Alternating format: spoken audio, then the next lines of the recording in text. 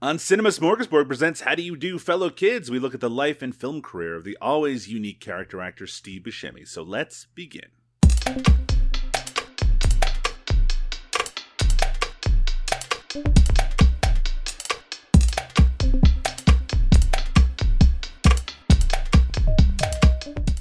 Welcome to How Do You Do, Fellow Kids? I'm Doug Tilley, and with me as usual is the hardcore legend Liam O'Donnell. Today we are going to be looking at Abel Ferrara's crime film King of New York from the year 1990. How you doing today, Liam?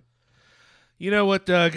I've been better, but I guess I've been worse. Okay. So. Tell me about one of the times you've been worse. Oh man, probably when I was in the midst of moving. That was pretty hellish. That was a terrible situation. You mean during a pandemic? Yeah, that was pretty horrifying. But yeah, no, it's just for whatever reason, we've had two sort of big figures in hardcore from Texas pass away under surprise circumstances, and I just feel bad for everybody who knew them and loved them. And it's weird when people you only kind of know pass and you're sad, but it's also like I idealized their work. Like they were both Riley Gale and Wade were two guys whose music I really loved, and so I actually got to meet Riley, and he was a chill dude. But I more think about the people who knew them because they're both from not the same scene. One is from Dallas, the other's from Austin, but that Texas scene, even across such a big state, is very connected. And the idea that like you would lose two people in such a short amount of time is like devastating to me. I just really worry about all those folks. It's that's obviously not a scene that I have a lot of knowledge about. I certainly recognize that these are important people within it. I've seen lots of people in my various social medias really mourning and really having difficulty, because this is a time period where you have that mix of kind of quote-unquote expected deaths, in the sense that people who are getting up, there's a lot of Hollywood folks who have passed away this year, and it's very sad, but they're in their late 70s or early 80s or older, and you're like, well, that is just what happens as people get older. But man, when you see people in their 40s and 50s and who have so much kind of creative life left in them passing away, it's a real kind of mind. I was going to say mind fuck. I don't know if we should say mind fuck, but this is a year of mind fucks, I think. Yeah, it's just hard to be in a world that has so much larger tragedy, and then to also negotiate more personal tragedies. Right. I just imagine right now, if you're friends with both of these dudes, let alone if you're, with Chadwick Boseman passing and just other, it just seems like there's a lot to handle at a time where like, I don't hear a lot of people stoked on the future. Like, it's really hard to be excited. Like for me, doing this podcast with you is like, has to become like a global hope in my mind, because there's not a lot else that I have a lot of hope in. So I'm putting a lot of pressure on you and Steve Buscemi right now. Well, we're going to try to stay optimistic, or as optimistic as we can, considering the subject matter we're going to be talking about. Well, I have some subject matter in this opening segment, Liam, that's pretty optimistic. It's future and current Steve Buscemi news. We don't have a Steve Buscemi news break theme or anything like that, but I did want to bring up Steve Buscemi, he's doing new stuff and we love it. That's it. Well, you've got the tone and the lyrics, and I'll just add some sick beats to that, and we'll have a great some Steve Buscemi news over the last few weeks. The biggest news, boy, Liam, you'll be excited about that, is about the movie Hubie Halloween. Do you know about this movie? Have you heard about this movie, Liam? Oh, I watched the trailer. I saw people retweet the trailer, and I thought they were joking when they're like, I actually want to see this. And I thought, Adam Sandler movie? Get out of my face. Mm-hmm. And then so I finally watched it out of morbid curiosity, and I thought, I'm going to watch that. Like, I don't know if I'm excited to watch it, but I'm interested enough that I'm going to watch it. I think I'm pretty stoked on it. Well, you're a big fan of The Sandman anyway, right? Are we talking about Uncut Gems? Then yeah, I am a big fan of The Sandman. We're talking about Punch Drunk Love. We're talking about Billy Madison's pretty good. Happy Gilmore's pretty good. I'll stump for Billy Madison. That's one that I'm high on still. I feel like it's not as rewarding to revisit Happy Gilmore. And so Hubie Halloween is an upcoming Netflix movie starring Adam Sandler, and it is Halloween themed, which, hey, where we like Halloween, right, Liam? Halloween's great, right? Love it. We love Halloween. I am concerned about this movie because it is from the director of Little Nicky, which might be my least favorite Adam Sandler movie. I know there are a lot of people That's only because you haven't watched any newer ones. That's true. I have not watched any of the newer, ones that he's made for Netflix or anything like that. But Little Nicky, I remember sitting down at the time. I listened to Adam Sandler CDs. I was pretty, reasonably high. I was not like turned against Adam Sandler as a comedic performer or anything like that. I sat down with Little Nicky and I was like, time to laugh, Doug. This is going to be a good time. And I could not have hated it more. It just was interminable. Yeah, from the Popeyes chicken, the obvious advertising within it to the humor that to me just didn't work at all. I mean, it was just a nightmare to watch. Maybe if I was to watch it now, it has been a very long time, maybe I'd have a better appreciation for it. But my opinion on Adam Sandler has just fallen more and more since then. And that movie, of course, Little Nicky had horror themes as well. I did watch the trailer. I think it could be okay. I'm trying to be cautiously optimistic. That's it. We're going to be cautiously optimistic on How Do You Do, Fellow Kids. And I'm going to say I will probably watch Hubie Halloween as long as the reviews when it comes out are not like, this is the worst goddamn thing on the fucking planet. I think I'm just going to have to watch it before the reviews. I just like, because I just want to be excited about a fun Halloween thing that has this. I think the cast is people that I want to have good feelings about. You know what I mean? Like, I'm just going to give it a chance. And is there a good chance I'm not going to like it? Yeah, but I don't know. I've had a lot of things lately that I thought I was excited for, and then I read reviews and I'm like, that's exactly what I was worried about, and then I never watched it. So I'm going to give myself the freedom to be disappointed by this one. There is something to that. I feel the same way where I get really hyped for something, and then those initial reviews they don't even have to be negative. It could be just that, this is a minor disappointment, and it's just like, well, all the wind out of my, it just deflates everything. Also, I don't think Rob Schneider is in this one, and that is helpful for me in regards to how I might enjoy it. Actually, I really do like the cast generally, and Maya Rudolph was in it, and love. You know what? Yeah, maybe I will, Liam. And one, of course, the supporting performers in it is Steve Buscemi, who actually appears in the trailer. I don't know if he's going to have a significant part, probably more significant than his part in King of New York. But I do like the Steve Buscemi-Adam Sandler relationship. It's funny, I don't think that Steve Buscemi has, that his career is hurt at all with his connection to all of these Adam Sandler movies. If anything, it just kind of adds to his mystique as a bizarre character actor. Well, and it's a reminder that Adam Sandler hasn't always been this mega star that kind of seems like without any sort of moral center and just takes money wherever he can get it. A joke, by the way, he makes about himself. So it is what it is. But Steve Buscemi's like a reminder like, Adam Sandler used to have connections to other kind of art communities. You know what I mean? Yeah. And I kind of like that. And I kind of like the loyalty between them. And the idea that Buscemi, I mean, this is one of the things for me about Steve Buscemi is like he's done his fair share of art films, but like when it comes to comedy, I don't get the sense there's an elitist bone in his body that he's just like, I'm just going to do this because I think it's funny. And I kind of love that. Another bit of recent Steve Buscemi news is on The Daily Show, the comedic political commentary show. They did a kind of fake trailer for the Joe Biden campaign, which presents him not as a strong candidate, but instead that he is acceptable under the circumstances. Basically, the comedic bent of it, let me explain it to you, is that Joe Biden is not very progressive. He is not particularly a great candidate, but the very fact that he is not Donald Trump is a good enough reason to support him. It's presented, again, as a bit of a joke, but also serious in the sense that the general message is, you should vote for Joe Biden. Now, we're not here to take a political stance. I know that you're a Trump head, Liam, and Stop. I don't want to get you to talk at length about that. But did you find this a comedically effective piece of work here?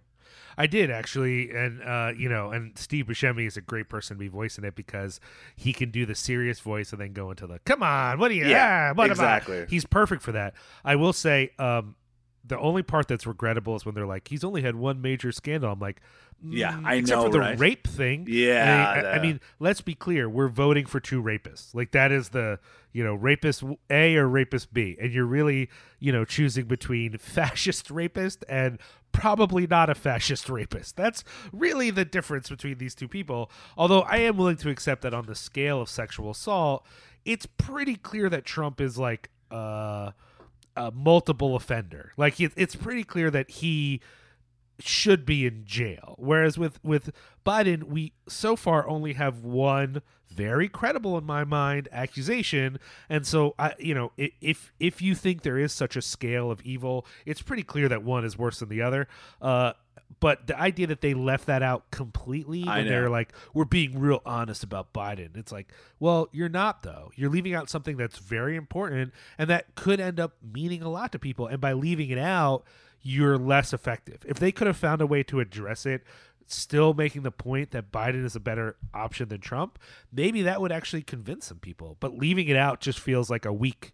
You're doing that because it kind of disqualifies him a little bit. I think over the last 5 years or so, I mean, I think 5 years is a good kind of range. My view of political comedy on TV and its effectiveness, I've gotten very cynical about it. And The Daily Show was a big part of that. And I'm not saying that The Daily Show is a bad show or even that it's any worse with Trevor Noah than it was with Jon Stewart. I remember that time period, and I do think it fostered a sort of it fostered a sort of perspective on politics that I don't think was very realistic. That the rally that they had to restore sanity, I think in retrospect was an embarrassment. Like it's kind of like a real joke. I'm not saying that I don't watch any of these comedians. I think some of them are very good. But to me, I think I didn't really respond well to this because it just reminded me of how cynical I am about American politics and really politics in general right now.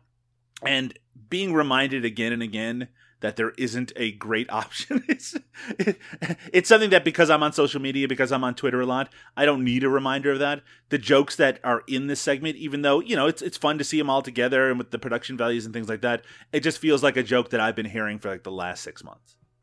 See, I feel you on that.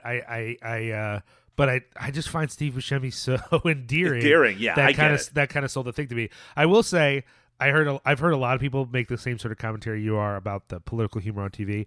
In my brain, there is a chasm, a deep fucking gulf between The Daily Show or some other versions of that and actually what like John Oliver and Hassan Minhaj were doing.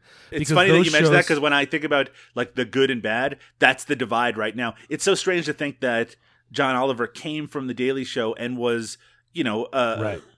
To a great extent, kind of just aping that style, but I think his show is so much better and so much. Those two shows are informative. This is the difference, right? There's a difference between I'm commenting on the news and I'm making fun of it, and I get that. And for a lot of people, for a long time, the Daily Show was how they found out about the news prior to social media being useful for finding out about the news. And I that's kind of sad, but it's true, and that's fine. So I think Patriot Act and Last Week Tonight. What those two shows have done is try to keep the humor, but actually inform you about things and not try as hard to be current. I mean, I think Last Week Tonight can be very helpful in how current it is in the beginning segment, but you can tell how deeply fucking researched those later segments are. And the same with Patriot Act. And to me, now, if this kind of humor really grates your nerves, then I don't think either of these shows are going to win you over.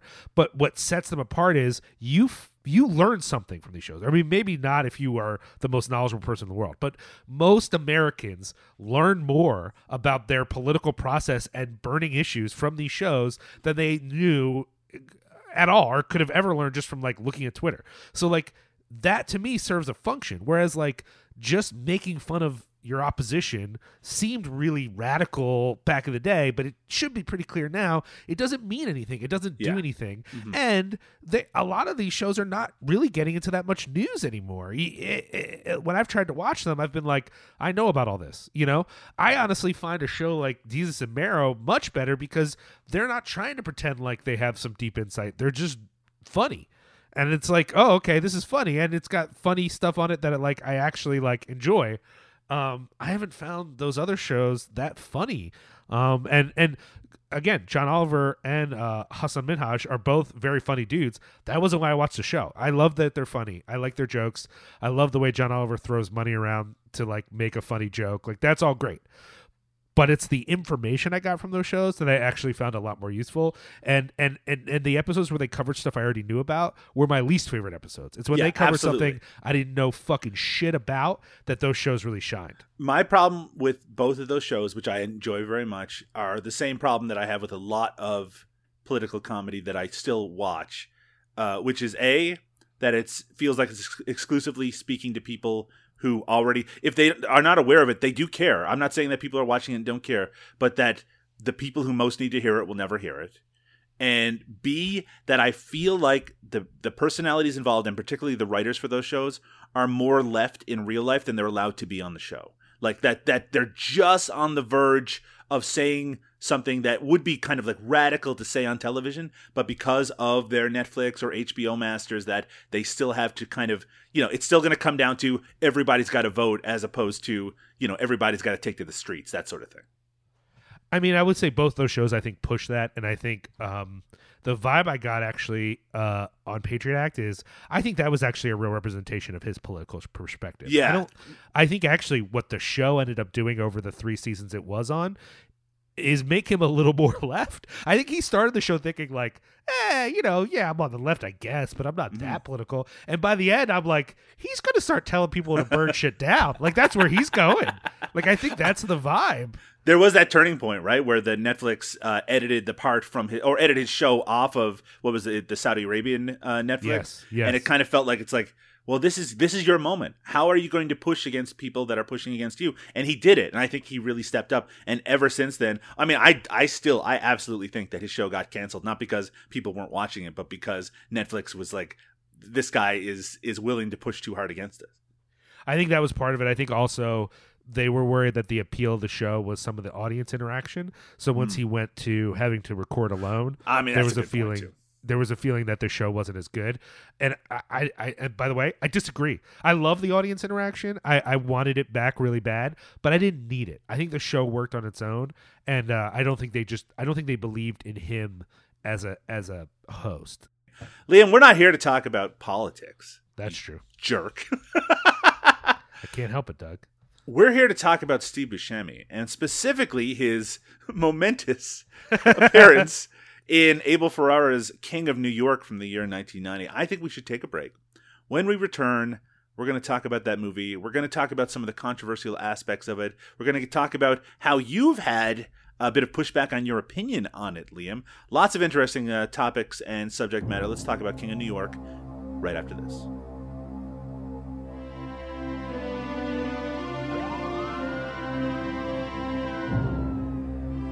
Frank White is a free man. How come you never came to see me? Who wanted to see you in a cage, man? He served his time. What can we expect from the reformed Frank White? I want to be mayor. He paid his debt. Go someplace where you can stay out of trouble. But some things don't change. From here on, nothing goes down unless I'm involved. No blackjack, no dope deals, no nothing. You're waiting years for this. I know what you're up to, White. Forget it. I'm gonna make you and your friends disappear long before that. Are you arresting me? Frank's Park Avenue attorney can get him out in 10 minutes. 10 minutes later! I feel no remorse. I got a $250,000 contract on anyone involved in this case. The cops tried to stop him their way. I'm not your problem. I'm just a businessman. Now they'll have to do it his way. There's only one way to get Frank.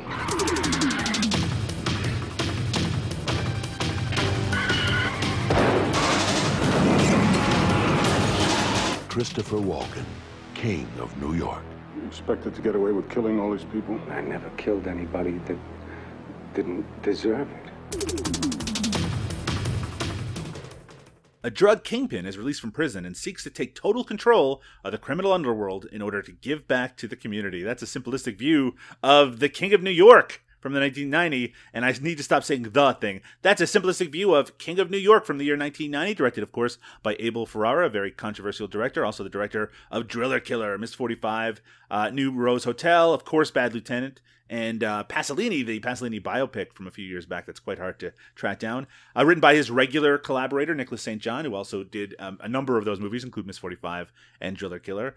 And this is a movie with a loaded cast. We say that a lot about the movies that we talk about on this show, but it includes Christopher Walken in the lead as Frank White, Larry Fishburne, amazing as Jimmy Jump in the movie, David Caruso, Wesley Snipes, Giancarlo Esposito, who's I love watching movies where Giancarlo Esposito shows up because we all know how good he is now, but he was so good for years and years in smaller parts, and it's great to know that he found the success that he was kind of due after years and years of kind of in the trenches, so to speak. And of course, Steve Buscemi as the character of Test Tube.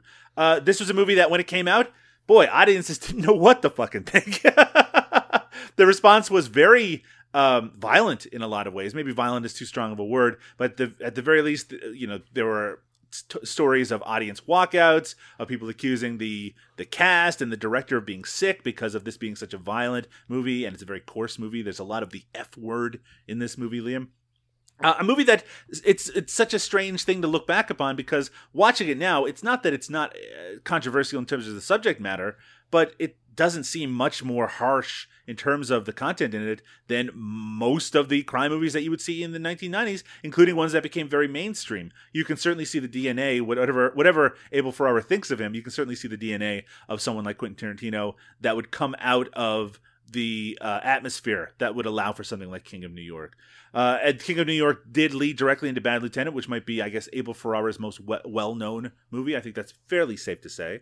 And certainly his most well-respected movie. But King of New York, I don't know if it's as well-respected as Bad Lieutenant, but for me, when I really loved it back in the 90s. I haven't revisited it for many years. So to watch it again, I didn't know how I was going to respond. I'll talk about how I responded in just a minute, but first, Liam, what do you think of King of New York? I mean, it's worth naming up front that this cycle of 90s crime films, which really King of New York is the herald of, was super influential to me. Like if you take King of New York and you smush it together with New Jack City, with Deep Cover, with even fucking Fatal Beauty, with all number of films that came out around this time, let alone some of the works of one Mr. John Singleton that we talked about in one of our other shows. Mm-hmm. These were big movies to a lot of people who were of a certain age in the 90s. And so I have a certain amount of nostalgia for this film.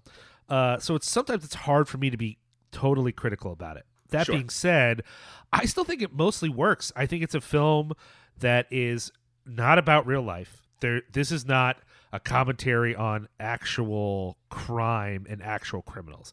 And in fact, there's a certain amount of cleaning up going on. There's a certain amount of, there's the grit and the grime of New York in the movie, but there's a lot of stuff that is not quite as bad. That, in reality, the actual war that was going on in the streets around crack was worse than what was happening in this movie. Oh, absolutely. Really. Yeah, absolutely.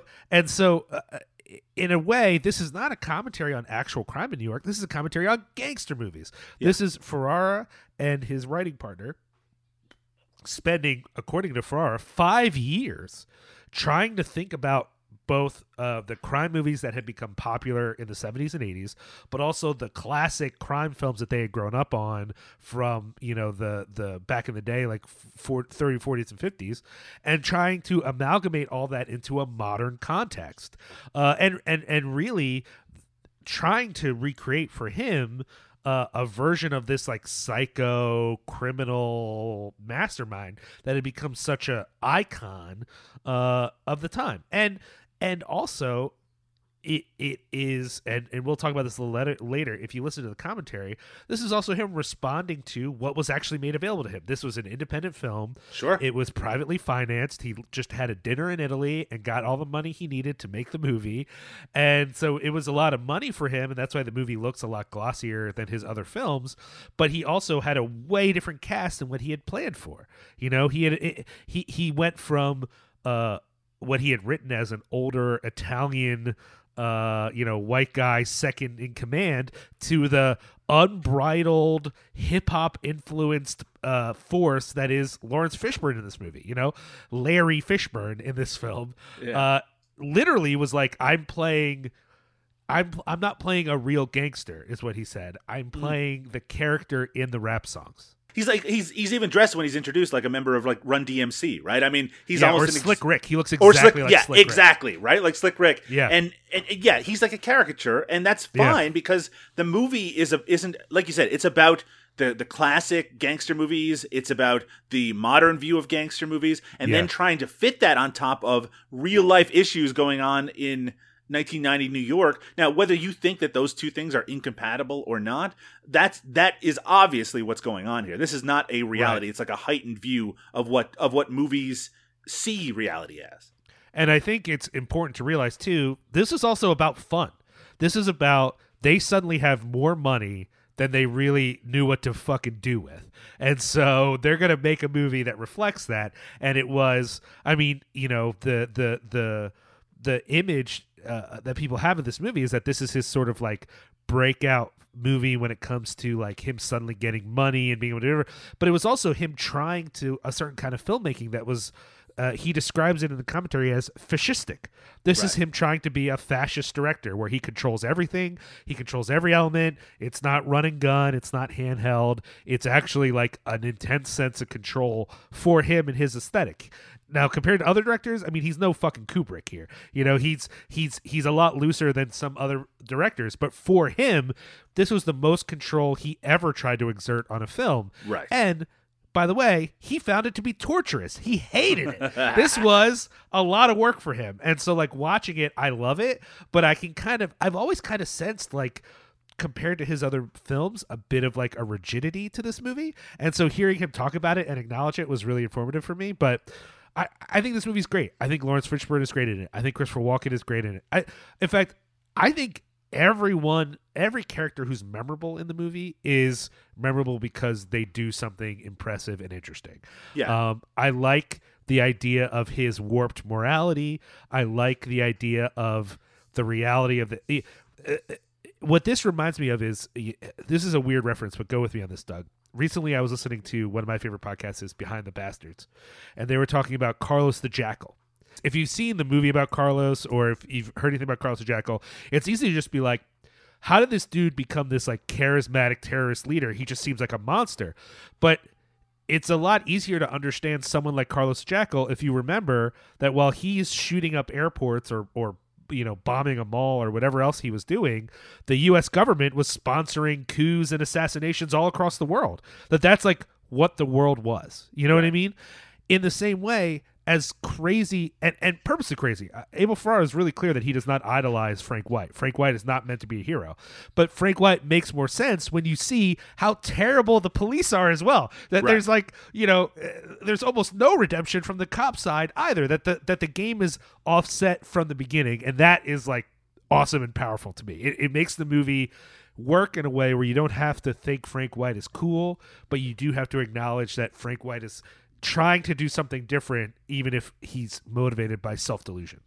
Yeah, it takes a perspective that I think is kind of a response from 1970s style kind of crime movies and thriller movies, where I think at some point, because the 1950s view of crime was that it had to be punished because of the rules that were in place at the time, when those laws or rules became relaxed in the 1970s, it was a lot more common for filmmakers to make criminals the good guys, like kind of explicitly the good guys. And even if they were shown doing terrible things, because it was kind of a revolutionary idea. It's like, hey, they can be bad guys but still have kind of a soul.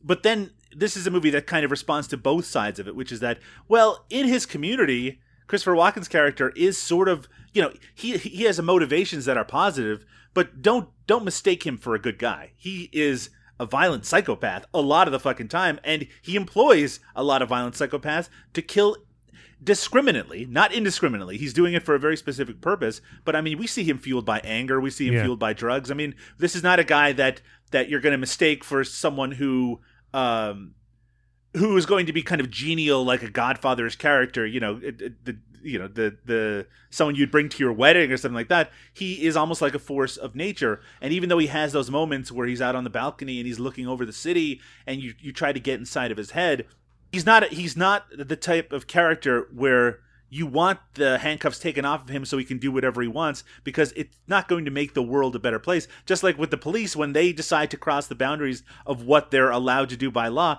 it just completely fucks up in their face. Well, and it's worth noting, this is a really important detail that I don't think people think about all the time. The Big Cake version of the hospital is actually the only hospital that Frank ever built. So like whatever he says, and I don't think he's being disingenuous, but the idea that the film makes him a hero, which is one of the criticisms that was leveled at the time, it's like, well, you never see him actually do any good things. Like, he's really only good at murdering other criminals, you know? Now, there's a sense in which he can take out, like, it's important to keep in mind that the police focus on him. Meanwhile, every person he murders is a bad dude. And so to what extent are the police focusing on him just because he's an element of chaos and they don't like chaos? It's not about justice, or they would have gotten any one of these motherfuckers and put them in jail. It's about the fact that he's disrupting the system, but he's Batman still a taken bad to dude. his Batman taken to his logical extreme. Exactly. Right? I really think that's true. I mean, I don't think Abel Ferrara would have name checked Batman, but he is very much saying, like, this dude is crazy, but he has a point, and that's part of the point of the movie. Right. Now, this was, as you mentioned already, this kind of kicked off a lot of the gangster movies that would kind of dominate a lot of the 1990s. And I'm talking about kind of the wider world of gangster movies, mainstream gangster movies, but also a lot of the black gangster movies that we would see, kind of evolving out of Boys in the Hood, New Jack City, a lot of the movies that would come after. They would take a lot of influence from King of New York as well. Why did you think, it seemed like the rest of the decade, those movies got tons of critical acclaim, that when movies like Reservoir Dogs came out, they were thought of as almost revolutionary. Why didn't a lot of those kudos and accolades start with King of New York, which I think came out to a very mixed reaction? Well, I mean, it's a weird thing. My initial thing would just be to say that, like, I think this movie has more of a moral ambiguity, that there's more of an immoral core to this film, because you do end up sort of struggling with who Frank White is and with the system and all that. So maybe that's part of it.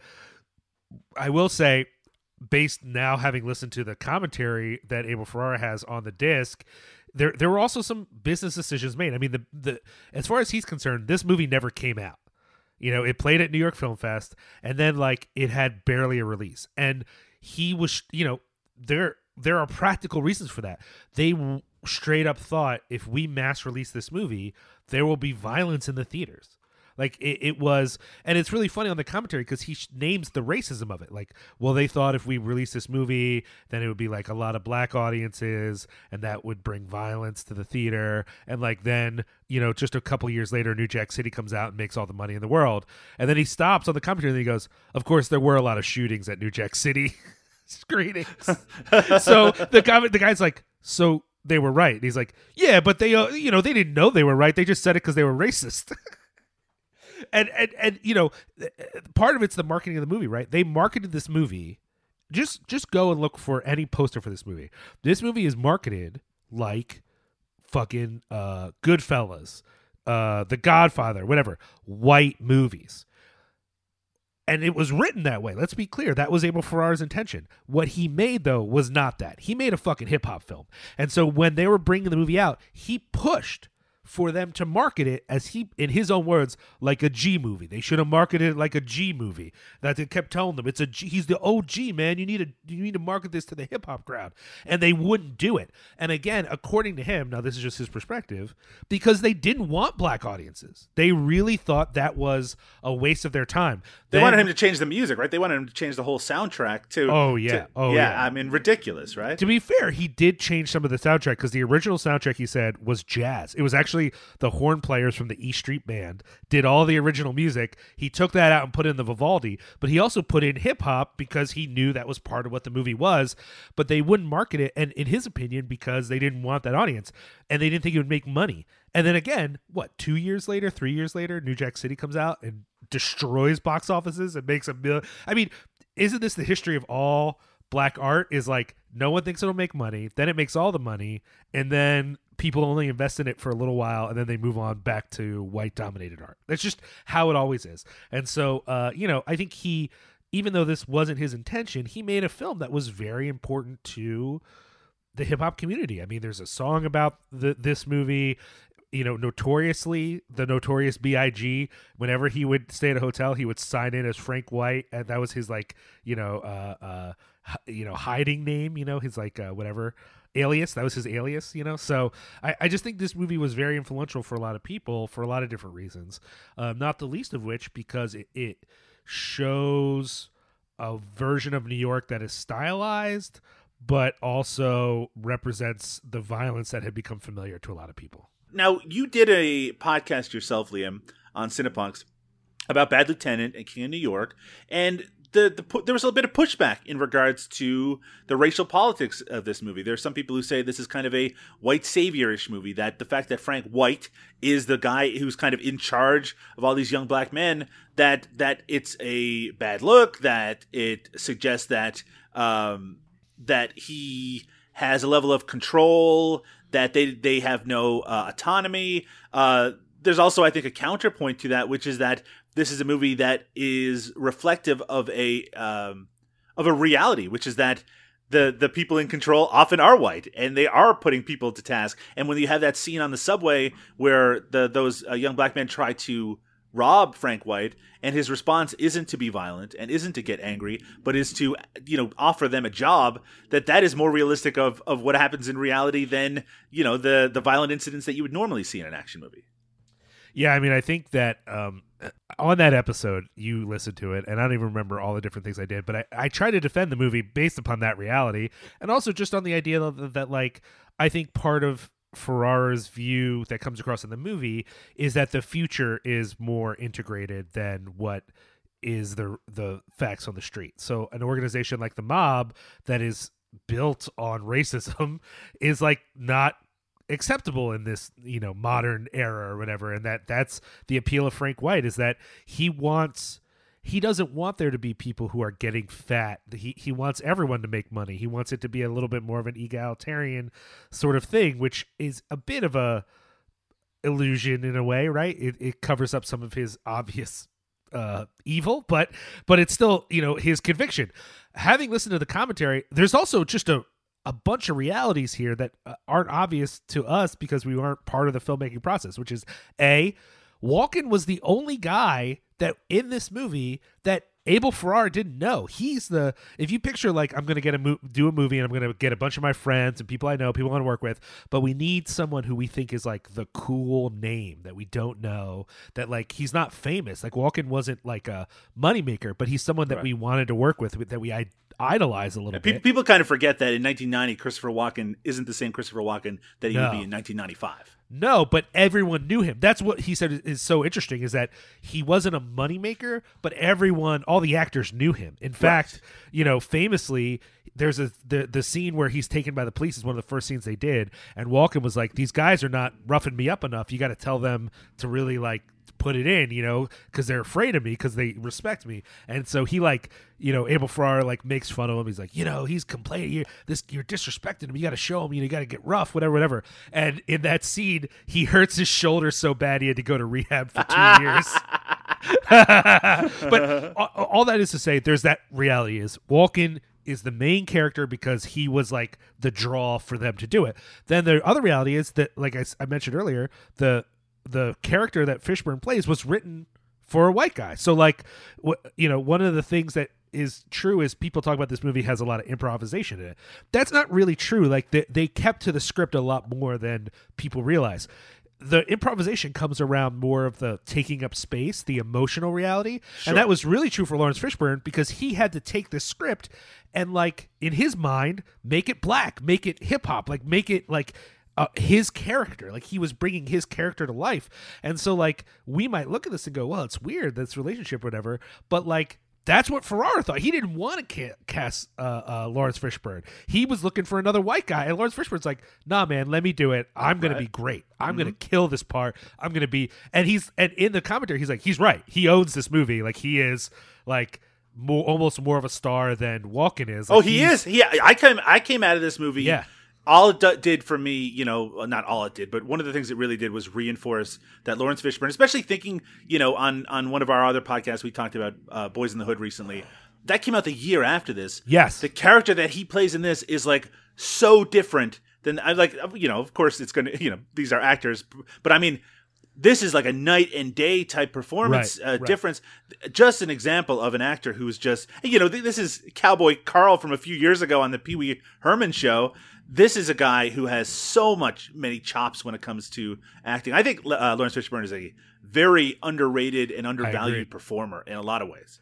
One of the things that people notice in the film is like everyone's wearing black, and it's easy to be like, oh, well, there's some deeper commentary. No. Ferrara, everyone's wearing black because it makes it easier for him. There's less colors to deal with. There's less color correction to worry about. And because him and his friends all wore black because they just found it easier to match their clothes. So it's like personal and it's easy. That's it. That's all that's going on in his brain. That's the whole fucking thing. And so I think with this, it's like, he didn't stop. He wasn't thinking about the justice idea of all these people working for Christopher Walken. And the point is Christopher Walken's ego anyway. So like, if it's like, well, I don't know, Walken seems kind of like an asshole. Well, yeah, that's what the movie's about, man. Like, whatever, One thing I do want to bring up, because it's something mentioned in a lot of kind of modern reviews, is how the plot mirrors the plot in some way of Nosferatu, which is actually shown on screen in the movie to make that link kind of explicit. Do you want to talk a little bit about that? About the idea that the way that Frank's return to reality kind of mirrors that of a vampire, that he's almost always shown at night, that he's very pale and vampiric throughout it. How intentional do you think that was? Is that mentioned on the commentary at all? It's a little self-referential there. Ferrara's talked a lot about how his greatest influence is F.W. Murnau. He considers F.W. like he really says his filmmaking is a combination of his idol F.W. Murnau and one of his best friends Michael Mann, and that's how he makes movies. Now, is that real? I don't fucking know. I don't know enough about that to even be able to say. But sure. That's his self-claim. So that's why I think there's a lot of Nosferatu in this. I think also, I do think there's some intention to it in that Nosferatu is or the film, the vampire Nosferatu, Olaf, right? Graf, or Orlok, right? Orlok, there you go. Yeah. He's he's a specter of death, but he's also a man out of time. Like that's the focus. The way Nosferatu adapts Dracula is he's a scary death guy, yeah, but he also is like, he doesn't understand. He's adjusting to the world around him in a certain amount. You know what I mean? And so, like, that's what's interesting to me about Frank White is that, like, regardless of how he sees himself, he is death. Like, they even make it so we don't know how long he has been in prison. I don't think they ever explicitly say it. The suggestion is that it's just been a really, really long time. But in the commentary, Ferrara says 8 years. He's been in jail for 8 years, and so he's been in jail for 8 years, and drugs have only gotten worse, and they're in reality, they're worse than they even are in the movie. And but this is what I think is so interesting, right? He's a crime lord in some way, right? But you never see Frank do any crime other than kill people. As far as we can tell, the only thing Frank knows how to do is murder people or direct other people to murder people. He doesn't personally commit any other crimes in the film. Like, in a sense, all he is a specter of death. He's a specter of the past. He's like haunting people who want to move on without him. You know what I mean? Like, there's all these like weird sort of vampiric qualities to him. But as far as Ferrara acknowledging that on the commentary, no, there is no conversation on the commentary of any larger themes. It like kind of hurts me because I think there's a lot going on in this film and there's a lot of themes going on, but Ferrara is kind of like a real down-to-earth guy who doesn't seem to care a lot about meta anything. So as far as he's concerned, he made an awesome gangster movie that has some really great shots. I mean, he spends most of the commentary being like, look at this shot, look at this shot. Yeah, that's fucking filmmaking right there. It's so strange to think about that they spent 5 years on a script, right? That those themes are obviously in there, but that he doesn't want to acknowledge or talk about them. I mean, he spent 5 years on a script, spent almost a year making it, and then after it played the film fest, it took almost 2 years for it to get out to the audience. Right. So, like, that's crazy. Like, it's a lot of stuff. But for him, what they were most influenced by was just the gangster movies. But like, again, if you watch I said this before, but if you watch Driller Killer, to me, Driller Killer is so clearly about impotence. Like, it's just, there's so much phallic imagery. Or, Miss 45, it's more than just a rape revenge movie. It's so much more than that. And I think that's probably true of Ferrara overall, that a lot of his movies, Bad Lieutenant for him is, I don't think, a movie about his Catholicism. But if you can watch that movie and think anything else, you're a crazy person. I just think that's part of who he is as a filmmaker, is that a lot of the larger themes that we might obsess with as the audience are under the surface for him. Right. And he might be able to acknowledge them obliquely and sometimes directly, but it's not what he was thinking about at the time. I think as a director, what he's thinking about is a lot more practical than we realize. He's focused on the practicality of the movie making. Liam, I want to talk about Steve Buscemi in the movie King of New York from the year 1990. His character, Test Tube, is introduced in one of the first scenes. Probably, it might be my favorite scene in the entire movie. It's very good. It's really good. It is really an important scene for defining what Lawrence Fishburne's character is all about. I love the interplay between him and the drug dealer and how the scene kind of erupts in violence. But Test Tube is a character who's basically there to test the quality of the drugs. And we see him, and he is very Steve Buscemi-ish in that sequence. He's also the only white member of this gang, except for Christopher Walken. And aside from this sequence, I don't think he ever appears in the movie again. And that's very unusual and very strange. And it's not something you really think about until after the movie's over.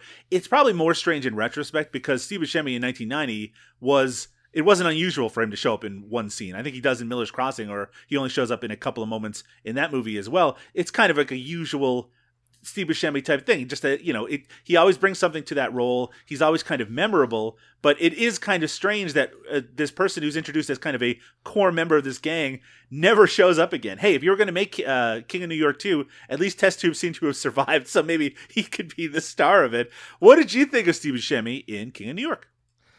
I mean, I've always thought he seems somewhat out of place, honestly. And I think if he had shown up in more of the movie, that could have been a fun character detail, that he's part of a weird member. I mean, not that there's, if you count Frank White's lawyer girlfriend or one of his very attractive bodyguards, there are a few other white people in his group. And he gets more, right? Because some of the Italian dudes quit and join him, memorably the guy with the tattoos, who I'm convinced is in a hardcore band, but I could never figure out if that's true or not. Those guys joined the gang too, so it's not like the whole gang is brown. I guess what I should say is Lawrence Fishburne's most immediate entourage that he goes around with tend to be almost all black. Right, and that's part of the thing. So before listening to the commentary, I was all like, yeah, Steve Buscemi seems miscast. Then Ferrara on the commentary can't fucking leave it alone. Steve Buscemi doesn't belong in the movie. He's ridiculous. The only compliment he had for Steve Buscemi is the scene where they shoot, and he's like, oh, look at Steve. It's looked like he's even seen a gun before, let alone held one. That's interesting. I didn't realize that. He actually does pretty good in that scene. So the big scene, he is in one more scene in the movie, Doug. The dancing scene. I was wondering. I couldn't remember if he was there or not. You might not notice him in that scene because the thing they kept having to stop and redo is he kept pushing Steve further. It's his favorite story, I think, about the movie is I kept telling Buscemi, move back, move back, move behind him. Yeah, no, stand a little further back. Because every time they would start to do the scene and he would just look at Buscemi, he would start laughing, audibly laughing so that you could hear him on the soundtrack of the movie. And they'd have to cut because Abel Ferrara couldn't stop laughing at Steve Buscemi's dumbass face. I'm not joking. This is a legitimate thing. So much so that Steve Buscemi was like, maybe I shouldn't be in this scene. You want me to leave? And he's like, I can't. You're in the scene. You're part of the movie. I can't just cut you out. You got to be there, man. You were with him. You got to be there. But just stand a little further back. And I gotta agree, he seems like a sore thumb for the little bit that he's in the movie. I love his attempt. He tries to be in a little bit, but I don't know. The thing is, he only seems like a sore thumb in retrospect, because at the time that he shows up, you don't know what kind of movie this is necessarily going to be. When he's there, it does feel more like a kind of a more traditional 1990s crime movie, because Steve Buscemi shows up in a lot of those, and you know, and he's very Steve Buscemi in a lot of those roles. And so when he's here, it's like, oh, so that's what this movie's going to be about. And then he just kind of vanishes. I thought he was going to show up in the big shootout at that club that they're in near the end of the movie, the one where the cops attack them. That he would show up just in the background to get shot and killed. So it's so strange when he kind of just vanishes. I think he was in a little more, not much, but a little more of the movie, and they cut it out, you know, just because it was just extra stuff or whatever. But yeah, I just don't think Ferrara really believed him in the movie. I think he was cast, and then once they started filming, Ferrara was like, "Why did I cast this guy?" And you know, they're friends. He likes him, you know, like it's not like a personal thing, like they're buddies. But it you know. I don't know. I personally, I don't mind him in the movie. I think he could have done more, but I get that, like, at least in that scene where everyone is looking real, like, the whole point is that they're kind of menacing Frank before Frank breaks attention. Sure. They all look menacing except for Steve. He just doesn't look menacing at all. He just can't do it. I mean, I have to say, going back to it, I think I remembered him being in more of the movie than he actually was. That said, I think he's good. I think he's believable as someone who doesn't really belong, but because his role is so specific, right? Because his job is specifically, you know, even with the name Test Tube, to be the one who's testing the drugs, that maybe they would go outside their usual scope of who would be in the gang because he's able to do this. But it is strange that he manages to live throughout the movie when, you know, somewhat notoriously, almost everyone dies in this movie. Well, yeah, and I don't know. The suggestion might be he is dead. I mean, we just don't exactly, know, you know? Right? Yeah, he just died off screen because he didn't care that much. I just think, I just think like it would be. I just, it's not about his performance. It's about the movie ends up being dark. It has humor, some humor in it, but it ends up being so dark that I just don't think his vibe works for Frank's gang. Right. You know, yeah. it just doesn't fly for me.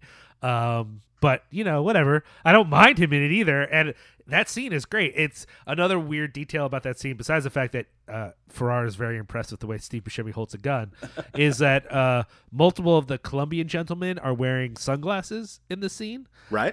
That's because they're Filipino. Oh. And so they had to. So like Ferrara's like, yeah, I guess if you're tough, you wear sunglasses, but really, no one wears sunglasses inside. That's like a dumb thing for a song, man. That's not a real thing. But you know, they're Filipino, and I didn't want people to know that. I love that even with more resources than he ever had on a movie, that it was just like, hey, I'm still Abel Ferrara. That's how I'm going to make this movie. Well, so I think the thing he said that I think is worth noting is just because you get a bunch of money up front doesn't mean people don't come in and make you waste money on their stupid ideas. Right. So his feeling is, I mean, that's sort of the story of the ending of the movie. Everything that happens after the subway with Frank is when they are almost 2 weeks over date and they're out of budget. Right. And so the reason that's not a tracking shot or not a dolly shot or not a crane, you know, the reason it has all the handheld stuff that we're more familiar with his earlier movies is because they were out of money. And so that's all they could do. That's the ending they could do with the time and budget they had left. And realizing that is so crazy to me because I love the ending of this movie. I think it's amazing. And him just being like, yeah, we couldn't, it's fine. This is all we could do. It's crazy. I love the idea at the same time that people are going to be pushing him to not have Christopher Walken die so they could potentially do a sequel for it. When to me, from the opening of the movie, this movie is all about how this character has to die at the end, right? I mean, not even in terms of like a moral judgment type way, but just that, you know, he's a character that is obsessed with the amount of time that he has left on this earth and what he can accomplish. So of course he's going to die at the end. So I mean, it's kind of, I think it in terms of whatever tonal difficulties this movie has, and I don't think it has as many as certain people think. I do think that it's pitch perfect at the very end. It's kind of a strange thing looking back at it. Steve Buscemi, I think, is very good in this movie. He just isn't necessarily good for this movie. And it's a great movie and a really good performance, but it isn't a great Steve Buscemi movie because he is not an essential part of it. And you could replace him with just about any nervy actor from that time period. That said, boy, when you watch this movie, you still remember that Steve Buscemi was in it. You're never going to forget him, which I guess is one of the reasons that he managed to get that kind of mainstream success later on throughout the decade, because he's a guy who shows up in a movie, and whether it be how he looks, whether it be the energy he brings to it, you never forget when you see Steve Buscemi in a movie. Yeah, I mean, without a doubt. And you know, I think that in retrospect, I wish he was in more of this movie, but I get why it just doesn't. His vibe just doesn't fit what Ferrara was going for. It's so strange too to think that like two of the most New York people you can come up with are Abel Ferrara and Steve Buscemi, and that when put together they don't necessarily mesh like you would think they would. I do think that Ferrara is the kind of guy that he really connects with certain actors, and he you know right now he's been working with Willem Dafoe pretty consistently over the past 10 plus years, and he worked with Christopher Walken again and again in the 1990s as well. But I would have thought that it would be a natural mix, but both of them managed to find their way pretty well. Well, and I will say again, there's parts of the commentary that are kind of upsetting actually, but one of the things to hear is how much respect he had for, whether it's Caruso, whether it's Wesley Snipes, whatever Right. it is, just the love he has for so many of these actors. And even Steve Buscemi, he thinks Steve Buscemi is kind of miscast, but he clearly loves the guy, Right. and you get the feeling they probably knew each other at least a little bit, So I just, that was one of the more endearing parts of the whole thing, but, he also, part of his whole thing about this movie was and the response to it wasn't the disrespect for his art, it was the disrespect for the actors. The Right. second screening at the New York Film Fest, only Lawrence Fishburne and the one dude Nick was there, and they were booed. The movie ended and the whole crowd booed them, and Ferrara went in and started like cursing at the audience and freaking the fuck out again because he felt like these actors put in amazing work. I mean, even the very first press conference they ever did for the film, it was Wesley Snipes' first press conference ever. And at that press conference, the first question was, your movie is morally reprehensible. Will you at least donate all the money it makes to a drug rehab program? Abel Ferrara seems like the kind of guy who is kind of fiercely loyal, but he also is a very kind of difficult personality. Anyone who actually has watched an interview with him, notoriously, he was on Conan O'Brien and was kind of prickly at the time. He's just a very unique character and a very unique director, and one that I actually have a lot of time for, even when his films don't appeal to me. He made a Pasolini biopic, I think I mentioned at the earlier in the show, and I think it's extremely flawed, but it's also fascinating because this is Ferrara making a movie about someone who is a real life person that he obviously has tons of respect and love for, but then trying to make it kind of accurate to a very someone who had a very messy story, trying to make it accurate and also making it in the style of that person. Boy, he is, I think, a fiercely talented director, one that I think will get his due perhaps well after he's no longer with us. And also someone who's kind of worthy of a retrospective, because there's so many of his movies that I haven't seen in a long time or haven't seen at all, because especially in the last 15 years or so, a lot of those movies have kind of fallen under the radar or haven't gotten proper distribution. Yeah, straight up. So what do you think, Liam? Should people see King of New York? Yeah, I think so. I'm not offended. You think if so? People, I'm not offended if people, we talked about how I got some pushback on that Cinebugs episode. I'm not offended by that. I get why some people might not love it, but to me, it's great. I think it's just a really great film, and I think, if you're looking for a realistic crime film, A, I don't think any crime film is actually realistic, period. But B, this is not that. This is a caricature. This is an over-the-top, extreme thing, and I think in that sense, it nails it perfectly. There are one or two parts of it I feel like could be a little different, but overall, I think it's one of the best films for me of this whole decade. Yeah, I can see the criticisms against it. I don't know if I necessarily agree with them, but I do think that even if you do agree with those criticisms, it's a fascinating movie and one that's well worth revisiting, if only for the collection of amazing performances on display in it. But I do think that it goes well beyond that as well. It's also kind of a crucial 1990 New York movie in the sense that everything you're seeing, even the visuals, are not reflective of any reality. I didn't visit New York myself until like the early 2000s. The New York that's on display in this movie is like a different planet from what I experienced. Yeah, it's definitely a document in time. Liam, with that said, that is King of New York from the year 1990. We, on the next episode of How Do You Do, Fellow Kids, we're going to go back to the 80s, Liam, 1987, with a movie I've actually never heard of before called Kiss Daddy Goodnight. I have a review here from Letterboxd by someone named Justin Matthew that says, gorgeously lit, scuzzy, lo-fi street trash buzzing with 100 dying fluorescent lights and Uma's angelic man-baiting duplicity. That's Uma Thurman, who is the star of Kiss Daddy Goodnight. At least that's my understanding. That review, at least, makes me very excited to check it out, even though it's only a 3-star review. Liam, on the next episode of How Do You Do, Fellow Kids, Kiss Daddy Goodnight. Any thoughts on this? The title made me a little hesitant, to be totally honest. I just saw it was Buscemi and Uma Thurman in a movie I had never heard of and thought, this will be great. Now, I think it's noirish, and if you think of it like a 50s noir, Kiss Daddy Goodnight isn't such a weird title, but from the perspective of 2020, it seems not very marketable as a title. I agree. But you're excited. I want to hear you excite. I am actually very, very excited. Great. I love to hear it, Liam. Liam, if people want to check out more episodes of How Do You Do, Fellow Kids, or more episodes of the Cinema Smorgasbord podcast, what's the best way for them to do so? Well, they can, of course, find this podcast and many other fine podcasts at cinepunx.com. That's CINEPUNX, as well as a bunch of really great essays and articles and reviews by a number of very talented writers. If they want to just catch up on the history of this show, they can go to our own website, cinemasmorgasbord.com, or they can find us on Twitter at CinemaSmorg, SMORG. I guess they could also follow us personally on Twitter, which seems like a bad idea, but if they want to, they could. Doug, where would they find you on Twitter? I am on Twitter at Doug_Tilley. That's TILLEEY.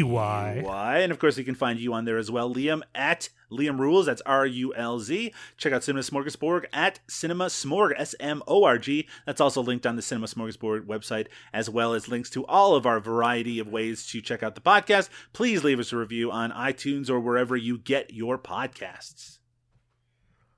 Cool.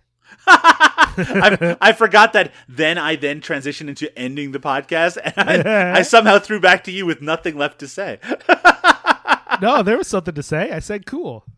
Great. Thanks, Liam. Thanks for all the help. Thanks for filling out those empty spaces, the dead air on the podcast. That's what I'm known for. That was King of New York from the year 1990. We're going to be back again in just a few weeks with another Steve Buscemi classic. Good night, everybody. Night.